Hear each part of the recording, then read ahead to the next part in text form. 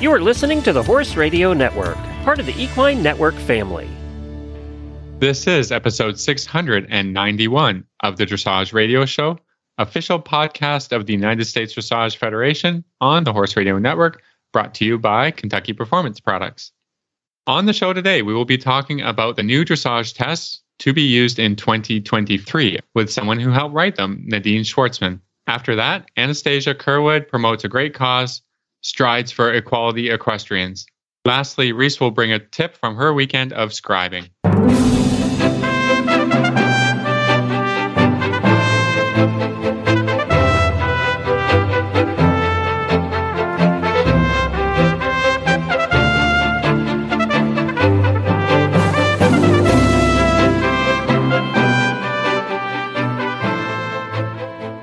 This is Reese Koffler-Stanfield from Georgetown, Kentucky. And this is Philip Parks from Rockwood, Ontario, and you're listening to the Dressage Radio Show. Hi, Phil. How are you this week?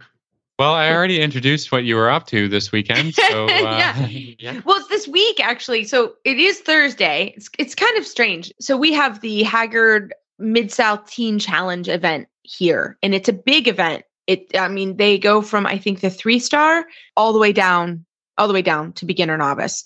So it's an enormous competition. And I have riders that went in the 3-star today, that are in the 2-star and all levels. But our local Mid-South organization, our GMO, one of them here in the area, you have to do your volunteer hours. So I love to scribe because for me, you're obviously you're volunteering, but you're also kind of getting continuing education and you're listening to the judges and you're seeing things. So I always take this Thursday, which is kind of a random day. And I do it every year. I've done it for the last 4 or 5 years. And it's great. So I actually have a trainer tip coming up later. But Phil, I actually thought of you because I was driving to the horse park today and it had snowed. I couldn't believe it. It instantly turned into Grumpy Reese. I was like, no wonder why you're Grumpy Phil, because it's October 20th. Snow is cold. That means you're probably going to be sitting in a booth somewhere cold. Yep. Well, thankfully I had the sun on me for the really cold part of the morning, but then it got cloudy actually. And the booth got cut, there was no more, but I was prepared. I had, that's the other thing. If you're going to volunteer or go to a horse show, take all the things you need. So I grabbed an extra horse blanket on my way. I ran to the barn this morning and grabbed another blanket. I had one in my bag, and water and a little snack. And, cause I was there for 5 hours or so. And they did give us lunch, which was very nice, but I wasn't sure what lunch was going to be. So I was prepared. I had my water. I was ready to go. And then, but I did grab an extra blanket and some of the hand warmers and toe warmers. I was very thankful for those items. But no, truly, we're kidding along, but really volunteering is awesome. But truly, that is how these horse shows work, because I can't imagine the number of volunteers they need to run this event.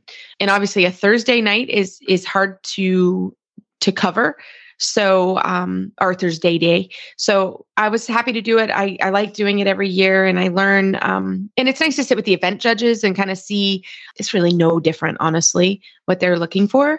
But when you sit in that booth, it changes your perspective. So that was quite cool. So we're still kind of gung-ho here. October is quite busy with events. We had a dressage show last weekend that had a couple students showing in, and then an event this weekend, and then an event next weekend.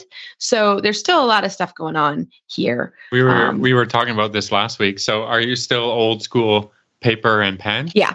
This event was paper and pen. Mm-hmm. Yeah. And so I had all my pens. How is your handwriting? At one point when I couldn't feel my hand, it got a little, but it is interesting because in eventing, they have a test ride. So, which was good. Did you a little practice? Yeah, because there was 4 or 5 movements that came incredibly quickly. So, we got by the end of the 30 rides or however many we had, we kind of knew it. And my judge was like, okay, here we go. And it kind of rapid fire but that was good. And I think people are nervous to scribe. Truly, you'll be fine. It's not that usually the judges are really good. Flow good. Of it. Yeah. And also you don't start at scribing at like Prix St. George or something. Like get your feet wet in the lower ring or in the, earlier rings and because I think in training level there's a lot of time. Yeah. Exactly. So you'll hear you'll hear the reader read the test or read the movement. Then it'll take a minute for the rider to ride movement. Then you're going to hear the movement again, or whatever the next thing is. And so there's a lot of, and that's for people who want to, who support staff of people for the riders who will need a reader. Like how often or how many times over a weekend will he's like, can somebody read for me? And it's like, step one, you should have had that prepared. Step two, the person who is going to read for you at the show should probably, read for you before, at home, so they know how. But anyways, that's just no hating on readers, Phil. Well, I'm not hating on readers, but it's just a lack of preparedness by the rider. Like, will somebody read for me? It's like, okay, I'm going to be okay. I'm going to say I almost always have a reader because, and the reason why is typically I personally will have, that week coached 20 tests, right? So I always read through my tests. I always know where I'm going, but I like to, especially the lower level tests where, it could be H or C and I can't remember. So I don't mind reading for people. My rule is you cannot ever be mad at your reader if you're not prepared.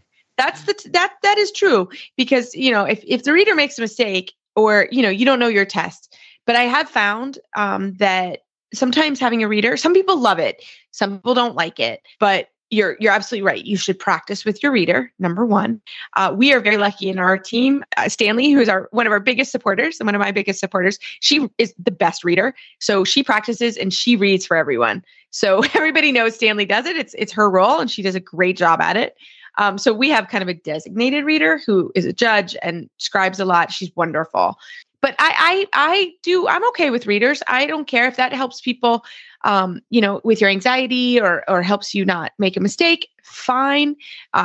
You have to know that number one, you can't be mad at your reader. And eventually you're going to have to get rid of your reader and get rid of your whip at a regional championship. So as long as you know those things, I'm softer than Phil, everyone. I'm not as grumpy. Well, you just can't be running around looking for a reader in the morning of the day you're going to ride. Like, I mean, okay. It's all about being prepared and having, because it is nerve inducing to the person who is going to read for you because they don't want they want you to be successful. Yes. So they don't want to be the reason that And I think you should have a paper copy for that person. I don't. Reading on the phone I hate reading on the phone. I'm old school. I like a paper, but like the phones. Our national federation produces a book, an omnibus. We do too. Yeah. Okay. Yeah, we have a book too. So if you are going to get a reader, give them a book. Make sure or printed. Give them a paper copy. Yeah, exactly. Or all those things. Yeah, not off a phone or an iPad or something. No. I just don't like to do it because I like to watch the test so I can give constructive feedback to the riders. But if I'm reading, then I can't do that. I can't watch. That's why I tell them. I'm like, I can't do everything. Can't do everything. I told you that earlier today. I can't do everything. Phil grumped at me, everybody. Phil grumped at me right before we got on. I wish we had a tip of it. He really grumped at me and I was like, oh, okay. That's where we are now. But it was fine. I was asking for something and he was doing something else. So it was funny. Yeah. But I can see why. No, I agree with you. You need to have it organized and, you need to, I get your point. But I don't mind it. And I think sometimes it helps anxiety, especially early in the season and kind of going into what we're going to be doing in the next few weeks as we're going over the new tests. So today, Nadine Schwartzman is going to go over, she was on the test writing committee. She was one of two trainers on that committee. And she's really cool to listen to. We've done our interview and I think you guys will really like it because it talks about some of the rationale and the things and how the tests evolve and the committee work. I mean, I can't imagine that was a lot of work on that committee.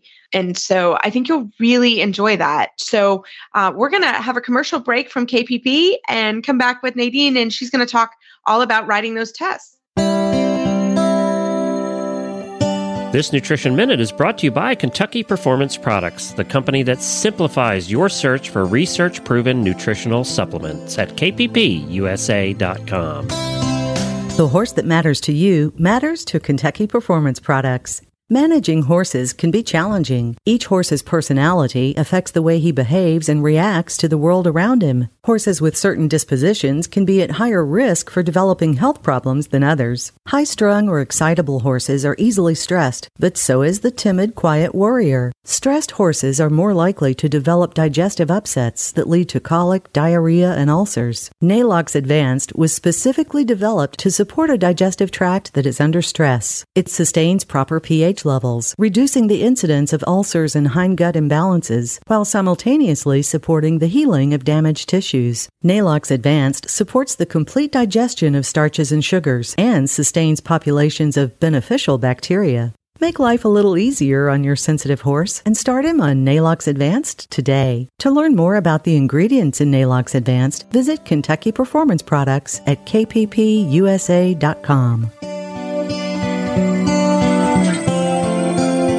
Well, tonight we are so excited to have Nadine Schwartzman from Eagle, Idaho. She's a bronze, silver, and gold medalist. Welcome to the show. Hi, thanks for having me. Oh, we're thrilled. So Nadine, you were, I think this is a good thing. You made it through, but you were on the USDF test writing committee for the new tests that are coming out. And it's the hot topic for us. And we wanted to chat with you a little bit about that. But to start the conversation, can you tell us a little bit about yourself? Absolutely. I'm a Grand Prix international dressage rider. I'm originally from Germany and immigrated to the United States in 2008. And I now have my own training and competition stables in Eagle, Idaho, just outside of Boise. Fantastic. And so Nadine, tell us, this was, I'm sure, a lot of work. Some of us, well, all of us on this call have done a lot of committee work, and some of them are more work than others, but I can imagine this was quite a lot of work. So can you tell us a little bit about the process to start with? Yes, it was a lot of work, but it was very gratifying. And it was probably my favorite committee work that I have ever done, because I felt like we were really making a difference and my input was important and appreciated. And I could really make things better for our horses and riders. So that I really loved about the work. About 4 years ago, Gary Rockwell approached me to be one of the 2 trainers on the test writing committee. There's mostly S judges, international judges on the committee, but they always like having some trainers. The other trainer with me is Chris Hickey. And so we get to give our input on our opinions on what would be better, what would ride better, what would be better for our students. And Gary knows that I have students at every level from training level through Grand Prix, and that I also still ride every year, every level from training levels through Grand Prix. So he thought that would be a really good job for me. And I'm glad he asked me, because it's been a lot of fun. Yeah, I think it's super important to get input from all the stakeholders who are going to be involved in riding, training, teaching the new tests. So USDF renews their test every 4 years. Why do you think that is? Why do we need new tests? It feels like all the time, or, when we were stuck in the pandemic, we weren't riding and a lot of people weren't showing. What's the idea behind renewing the tests? I think it does force us to review the tests and make them better, because sometimes something seems great on paper and you think you did a great job writing the test. And then once you see it written more and the judges get to judge it more, then it doesn't seem like as good an idea anymore. I know the old first level test 3, the 1 leg yield was away from the judges. Us riders probably liked that quite a bit, because there was a lot of room to hide. And I personally can say I've gotten very good scores on that and could kind of, cheat a little bit in the front. But the judges didn't like that. And after 4 years, they had a very strong opinion on that and said, hey, riders, we really can't see very well from behind. So could we change that? And I think if you do that every 4 years and keep tweaking the tests and keep making them better for everybody, for the horses, for the riders, for the judges, then you end up with really the best test possible. Yeah, and I agree, because I think like the first level test 1, that also got changed. I happened to be looking at it with a student last night about that, and that first level test was very hard, and it probably didn't look like on paper, but you had to do a trot canter lengthening within the span of the short side, basically, and it was really difficult. It's the first time you were ever going to ride a lengthening in the canter. And so that was changed as well. I'm sure there were some complaints on that one. Yeah, I agree with you. I think the jump from training level test 3 to first level test 1 was steep. And I think it made it very difficult for a lot of greener riders and also horses to make that successfully. So in the committee, we actually all agreed on that, and we removed the lengthened stride and canter, which I believe is the first that's been done. So it was a bold move, but I think it will make things easier, and it will be a nice bridge test to prepare horses and riders for the first level test 2 and 3, which then, of course, have a canter lengthening. But it gives you an opportunity to dabble a little bit, to try out your 15-meter canter circle, see if you can balance that. You can have the smaller half 10-meter circle in the trot, returning to the track, and also the trot lengthening. So there's still plenty of new things to experience, but not everything all at once. Yeah. So I'm really and quickly. I think that was great. I was so thankful. It was like the first one I read, because that's been a widely difficult problem for sure for a lot of riders. What were some other changes that were made through the levels?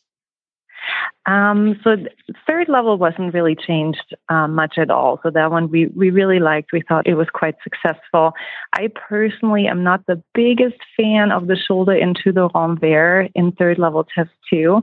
But I did agree with my colleagues that the renvers is a really great schooling tool and that it should remain in there. But I do feel like, unfortunately, that test is underutilized because of the renvers, because we don't see it ridden very often. So that level really didn't get changed a whole lot this time. The biggest change and the probably most exciting change is fourth level test 3, in my opinion, because here we took out the half counter canter circles, the half 10-meter circles in counter canter, which I think kept a lot of people from riding fourth level. And fourth level has gotten a bit of a bad rep over the years, where people say, oh, I'm going to skip fourth level and I'm going to ride Prix St. George. And then we ended up with riders and horses that were overphased at Prix St. George, because you do need a bridge level to go from third level to Prix St. George. And fourth level was supposed to provide that. But the old fourth level test 3 was so difficult that it was often deemed more difficult than the Prix St. George in some ways. So I don't know if you've read that test yet, but I think it flows beautifully. The shoulder in is now on the rail instead of the center line and flows into a half pass. And then, like I said, the biggest change is those dreaded half 10-meter circles in canter and counter. I like those. We had those in my young rider test 20 years ago. So maybe it was drilled into my head then that we had to ride those, but everyone hated it. You remember it used to be in the young riders. Yeah. And they're still in the developing Prix St. George. So they're still in there. But I think it sometimes depends. So you have to cater a little bit, and we don't see huge numbers in fourth level. And I think that's still that notion that, oh, I'm just going to skip it. And I think the way it's written now, it is very inviting. There's now a canter half pass to the center line into a half 10-meter circle onto a diagonal where you then do your half working pirouette. Almost looks like a freestyle. It's quite beautiful. I just had one of my clients ride it this morning because we have a symposium with all the new tests at my facility in a few weeks with Joan Darnell. So we're starting to put all the new tests together and take a look at them. And so I got to see it this morning, and it flows. It's really nice. So I think we're going to see a lot of people actually using that test. Yeah, I think a lot of people are a little bit like me, whereas I'm not ready to start working on the new test because we still had some shows, to ride the old tests on. So I was like, oh, I'm not going to, introduce this to the horses. But I think the point about the test is that you're not limited. Don't limit yourself to just doing the test patterns. You've got to be able to ride a little bit above your level. And so even though the tests don't include the 10-meter circle, counter canter, and figure eights and all that stuff, I mean, this stuff is all good to be able to ride, and it's great for developing the horse's strength and straightness and all these things. But I think fourth level has consistently been the series of tests that where whoever was riding them got like super creative, and now I have to do this and do to make it different than the Prix St. George, and then it didn't always feel super progressive into developing towards the FEI level. Yeah, I absolutely agree. And Nadine and Phil, I think this is actually an interesting point, because I don't think just because they're new tests doesn't mean the old tests are bad, right? Yeah. So it's actually a good thing to keep both of them sort of, if you're, let's say, riding fourth level, don't necessarily throw out the half turns, right? That is something that's still good for that level. Or get where I'm going with this, and that is use all 4 or 3 of the tests, depending on what level you're doing. Use the tests from before, right? The new ones are great. Don't throw away the old ones. Yeah, I think that can bring also some variety to the work as you're training that level, right? Yes, I actually often pull the tests from Germany, so I stay a little bit up to date how they develop their tests over there, and I usually have all of their tests in the stables as well, and use pieces out of that in my training just to keep things more interesting in my lessons and in my own training as well. And then also look at the FEI pony tests, the children's tests, junior tests. They're intricate and they're quite difficult. And there are a lot of really nice movements in there that you can integrate in your everyday training. You're never going to show them. I mean, if you're any older than 21, you're not doing any of those tests anymore. But they're still fun to play with. And we use those patterns all the time. And I think if you're gonna be doing a freestyle and you want some ideas for your freestyle, look at all those things, old tests, the different young riders, junior tests to give you ideas. Just make sure that if you're designing a freestyle, that you look at the directives and that you do not practice or put anything in that is not allowed into your pattern that may get you eliminated. If you've got something in there that's not at the level, then this is kind of a judge pet peeve. It is, yes. Mm-hmm. Yeah, like halt to canter, or this is not allowed. It's great to try to make interesting patterns and interesting movements, but there are things that will get you eliminated, and you can't say, oh, nobody told me, or whatever. I mean, that's kind of the way it is, right? Absolutely. No, I think you guys have a very good point in keeping all these tests in mind. You can definitely use them for freestyle development. For example, in training level test 3, we went back to a version more similar to the 2015 version of the test, replacing the 3-loop serpentine now again with a shallow loop at the trot. I personally really like that shallow loop in the trot. Especially, I ride a lot of big, moving young horses, and I always felt like I can present them nicely on that shallow loop as long as I show a clear change of bend in the movement. But that doesn't mean that I don't ride 3-loop serpentines anymore or 4-loop serpentines. I'm with you, Nadine. I tell you, I'm not going to get as many walk steps walking out that 3-loop serpentine with all my students. So that's a little bit of a problem for me. But I think going back to the 1-loop, we're all going to appreciate. So I think that's a good point. But Nadine, thank you so much for all your time. This was a lot of time and effort from everyone that was on that committee. We thank you guys very, very much. And if our listeners have any questions or want to find you online, how do they do that? They can find me on our website, and that's www.leboisdressage.com. Or you can find me very easily on Facebook. I'm very active there, just under my name, Nadine Schwartzman, or you can find me on Instagram as well. Awesome. Well, thank you so much, Nadine. Thank you for having me. What a beautiful day for horses in the morning. Well, everybody had a favorite morning drive show in the days we all listened to radio. They were goofy, funny, and entertaining. You can have that again, only this time it focuses on life with horses. We are here every weekday on your podcast player. Search for Horses in the Morning and come join us. We are a little goofy, hopefully funny and entertaining, and you might learn something along the way, too. We are the world's leading daily podcast about horses since 2010, with over 2,600 episodes for you to binge on. Subscribe today. What are you waiting for? Pull your phone out of your pocket, blow off the hay, and subscribe to Horses in the Morning.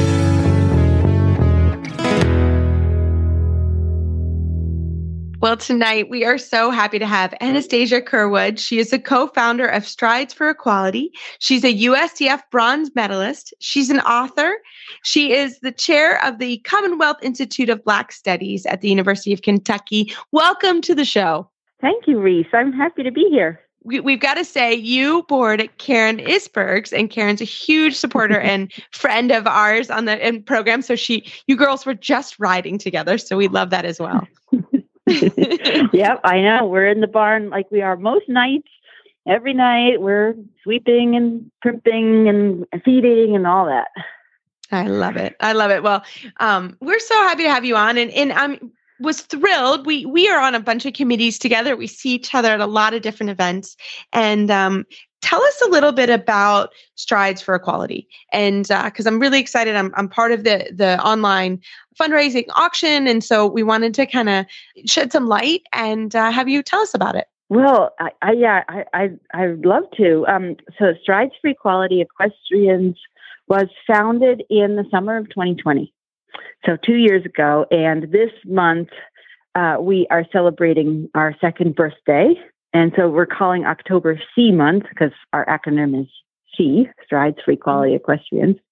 And what it was founded as is an organization that raises the profile of equestrians from diverse backgrounds and also helps people express support and what we call allyship for equestrians from diverse backgrounds. So if you think back to the summer of 2020, many people were dealing with the killings of George Floyd and Breonna Taylor, and many people were saying, well, what can we do? And what wound up happening is that I was interviewed by U.S. Eventing magazine because I was an eventer in my previous life. Mm-hmm. And they knew that I am an equestrian of color. I am African American, and they knew that I also have some experience with Black history. So they contacted me. They said, "Okay, you've got to talk about what it's like to be Black and be an equestrian."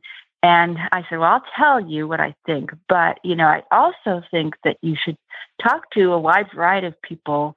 Including equestrians who identify as white, so that they can talk about how they might want to welcome people into the sport. Well, it actually wound up being difficult to find someone who would speak on the record, but I did point the magazine to my dear friend who became the co-founder of C, Heather Gillette, and she was really eager to show her wanting to be an ally. And when all this process was over, she said to me, we really need to create something that helps people express some solidarity. And so Strides for Equality Equestrians was born. Oh, that's a cool story. And just kind of bringing it together for people who want to support equestrians of diverse backgrounds. So you're currently doing a fundraiser. This is online, I'm sure. Of course. Can you direct people to that and why you're raising money? Where will the funds go to? Sure. Yeah. So the easiest way to get to the fundraiser is on our website, stridesforequality.org, or on Facebook, Strides for Equality. And you'll see our logo, which is a purple galloping horse. So what we envisioned initially was simply raising funds, having people express their support, and everybody got a pin for any donation. And then we were compiling all the donations and giving them to various equestrian access programs around the country. And so that was the model that we started with. And then what happened was that we telegraphed our intentions, and people started bombarding us with ideas. So now what we have is a program for professional pathways.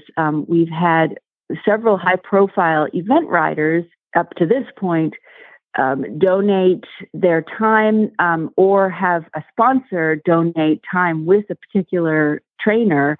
And so we have scholarships that are called Ever So Sweet scholarships that are all expenses paid, 2 months experiences in a professional eventing barn.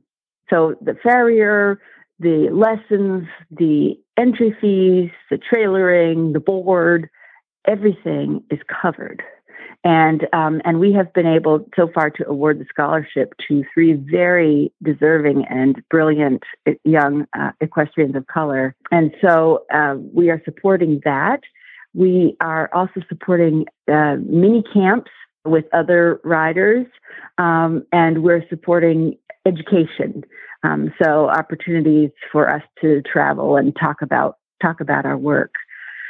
So what we always have the donate button on the site, but what we really wanted to do was to get our friends involved. We've built up friendships over the years. Kentucky Performance Products is one of them, and Eventing Nation is another one of them. We have a number of sponsors. Correct Connect is another. And so multiple friends of ours came through with items. I should say that Reese is also one of the donors. Reese donated a lesson, which is either virtual or in person in Kentucky. Yes. So if listeners have always wanted to ride with Reese and just needed an excuse to do it, this is it. This is it. I'm excited for that. Yeah. And whether you're here or anywhere in the world, really, you could do your virtual lesson and support Strides for Equality at the same time. And so, it's just, we have so many ideas to implement. We have not as much funding to implement them. And so we are just wanting to both raise our profile and raise some funds so that we can keep our work going. I love it. I was thrilled to participate. And like I said, that's why we wanted you to come on, because we want people to go to the website. So how can people find the website, find the auction? I mean, when you look at the website, the amount of programs, even with the little bit of funding you have, is amazing. So if we can just increase that funding and let you girls run even farther with it, that would be amazing. So how can they find that online? Yeah. You're right. A little bit goes a long way. Yes. And so stridesforequality.org has a link to our blog post, which has a link to the Facebook auction, and the auction is literally on Facebook. If you are on Facebook, I'm guessing a lot of listeners might be, you can just directly on Facebook go to Strides for Equality. And again, look for our purple running horse. And what you'll see is you'll see an announcement with some instructions of how to bid. So that can tell you how to bid. But I can also tell you that you should click on our photo albums.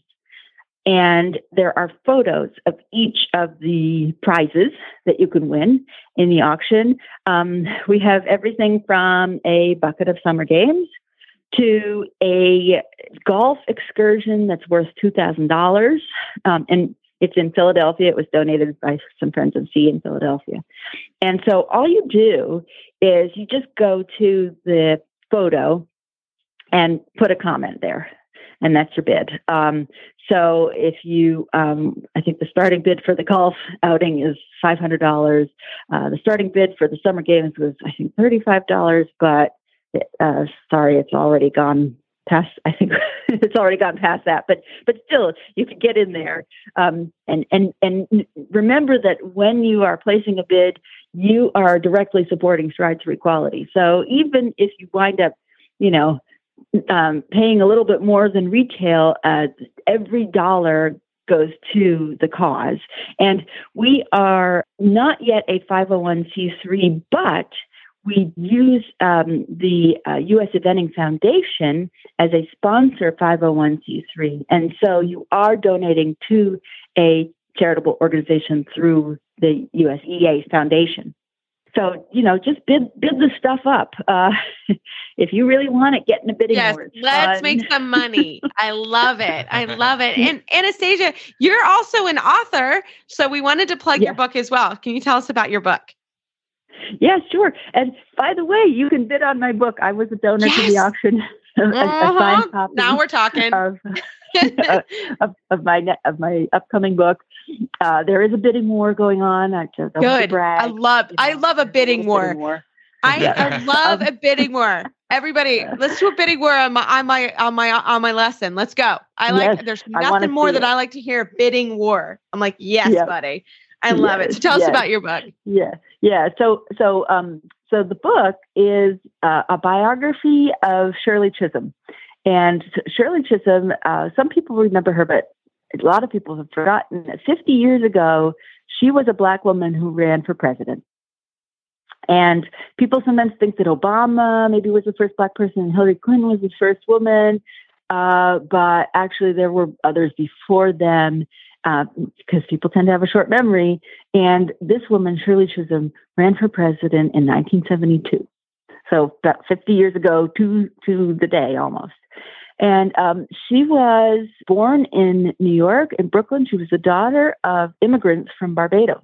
And her story is incredibly inspiring. She basically came up from a working class background, and she became a New York State Assemblywoman in the 60s. And then she became a U.S. Congresswoman. And she was the first Black Congresswoman to serve in this country. And she served in Congress for 14 years, but in the meantime, she ran for president. And she said, somebody has to do it.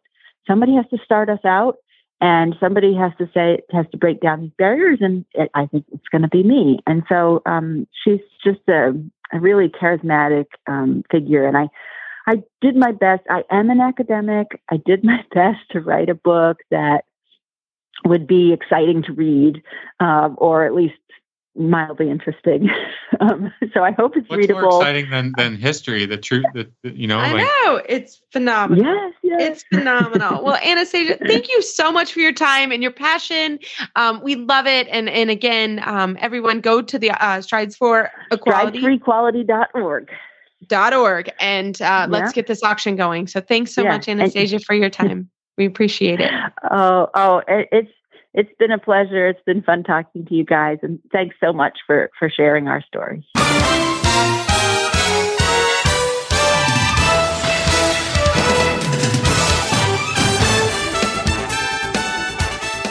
So, Phil, I thought I would take the reins today on the trainer tip. Because of my scribing this morning, I actually was making notes as we were doing the test, not mental notes. And then I wrote it down because I thought it was really interesting. So I scribed for the 3-star test for eventing. So that's kind of between second and third level. There was shoulder in, there was half pass, there was no flying changes, but there was a serpentine of 3 loops with simple changes. So kind of between second 3 and third 1 is kind of the level of the test, just so everybody kind of were on the same page. So one of the things that was really interesting was number 1, the center line, right? They did not halt on the center line. They came in and they did a canter to trot transition. So it's a little bit different. But so they entered in canter? They entered in canter and they did not halt. But they very much had to do a transition on the center line. And you could tell the riders that came in and were really ready for that transition. So it'd be similar to a halt transition. They had to trot, but the straightness was huge, right? I mean, they nailed every rider if they weren't straight. So that was number 1. And that was very much a movement that they could have practiced. And then the second one was the shoulder in. Out of 30 rides, we maybe saw 2, maybe 3 good shoulder ins. So really pay attention. Now we were on the side, so it's a little bit hard to see, from C, it would have been a different angle, but we could see a lot of neck in. I saw more neck in than I actually saw shoulder in. And the riders just got killed on that. And again, this is not their first time doing the shoulder in. So that was interesting. So be very careful when you do that, and almost even give a little bit on the inside rein to show the side judge that you're not pulling on it. Because that was pretty consistent, was that it was neck in, and the judge hated that. And then the half passes also, they just didn't have enough bend overall through the body. So they had to ride a shoulder into a half pass to an opposite 10-meter circle. So a lot of bending questions. Yeah. And I will tell you, the riders that did the 10-meter circles, I don't know if they just skipped over them in their mind and like, oh, it's just a circle. Everybody got lower scores on the circle than they did on the shoulder and in the half pass. Not everyone, but majority, which I thought was fascinating, because I think that's just a good reminder of every point. A circle is worth the same as a shoulder in. So don't forget the basic things that you're doing. You think, oh, a shoulder in, I think they probably took their eye off the prize, right? The other thing is just the size of the circle. The geometry and bend of the 10-meter circle was a huge issue for the group. And there were 4 Olympians in this group, right? So it was a very high quality class of eventers, but so that was really interesting. The next one was be bold in your lengthenings, and they had mediums, but be bold. A lot of them were just really conservative, and I don't know if they were worried about the horses breaking, but majority, you couldn't see a clear difference, which also affected the transitions. So they lost scores in 2 different places, which I thought was interesting. There were 2 halts in this test. And again, I wrote almost square most of the time on all those halts.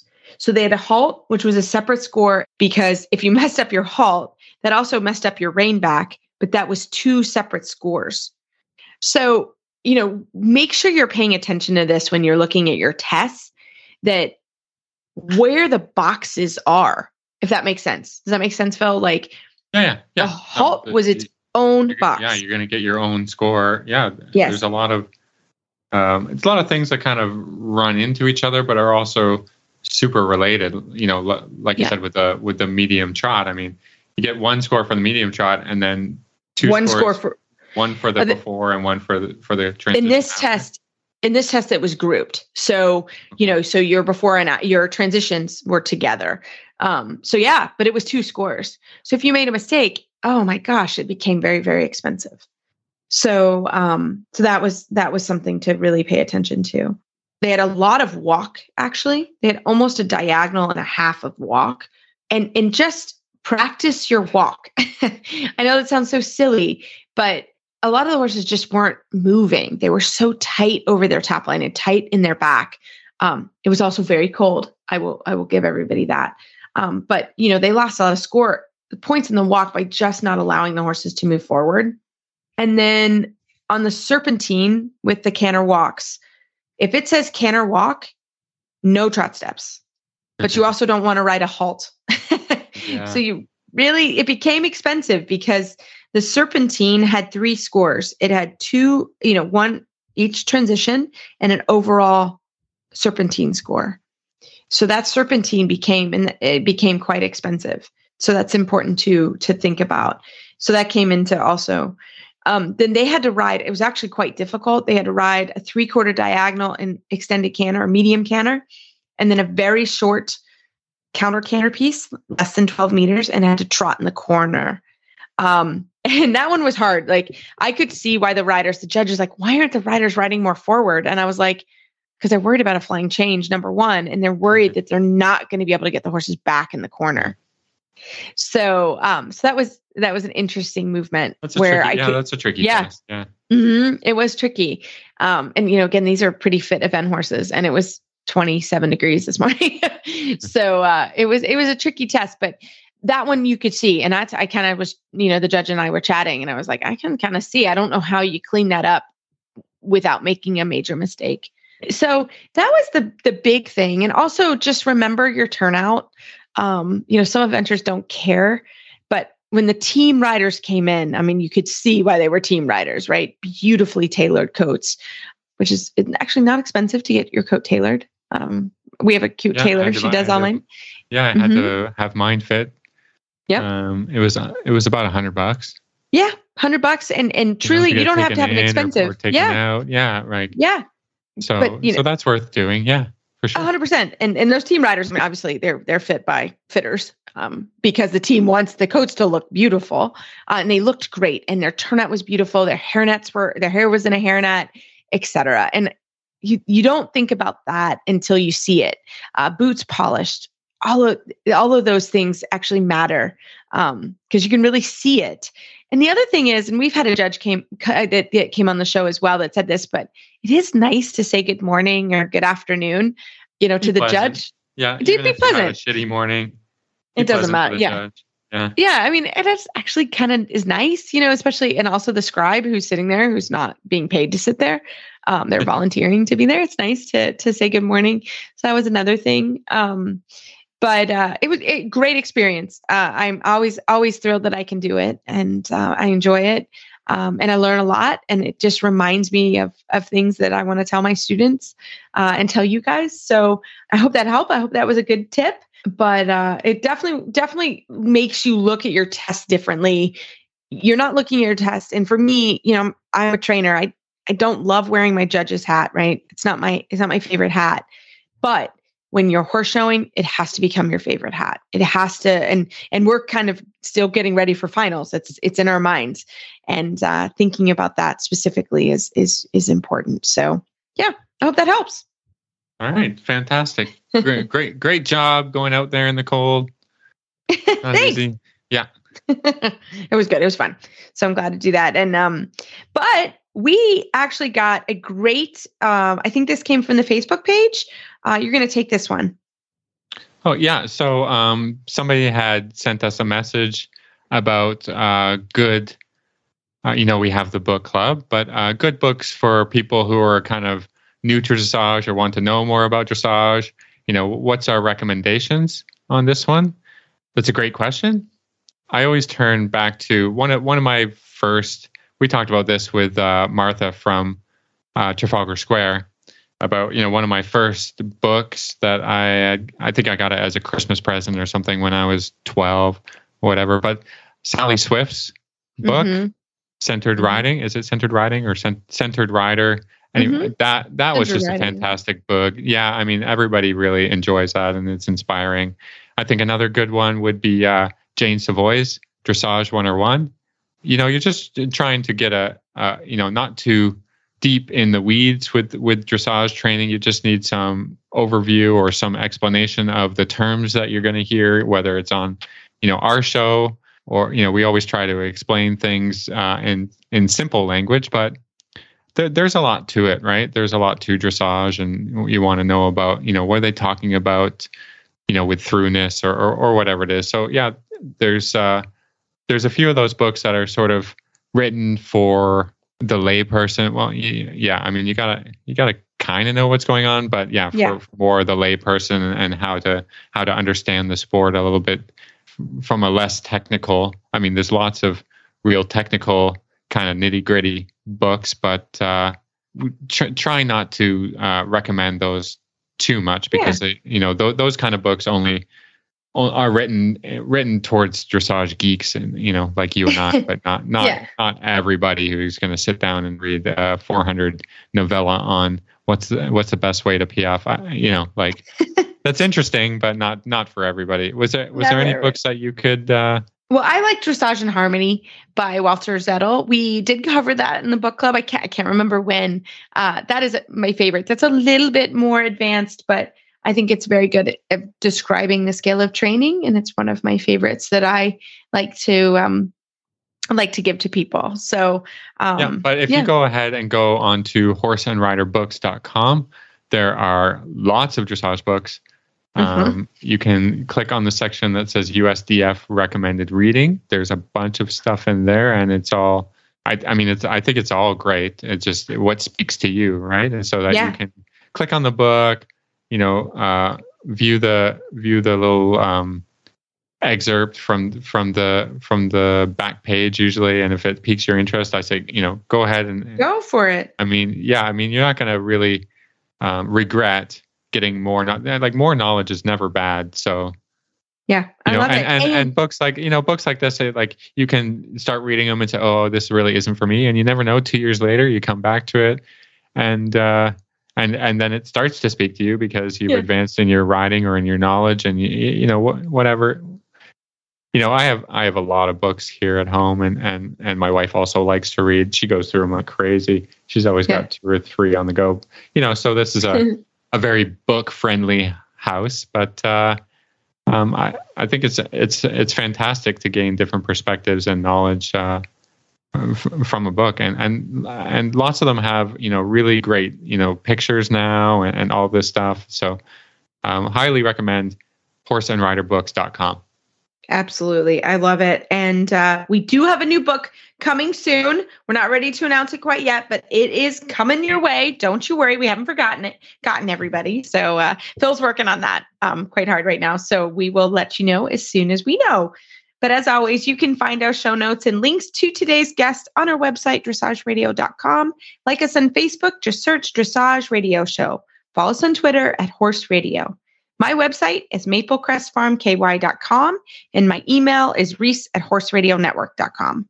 The best way to find me is probably through Facebook, or my email is philip@horseradionetwork.com. I'd like to thank our sponsors, Kentucky Performance Products, for allowing us to put on a good show this week. And if you'd like to support our show and the Horse Radio Network, you can do that through the Auditor program found at horseradionetwork.com. Everybody, keep your heels down and your shoulders back, and we will talk to you next week.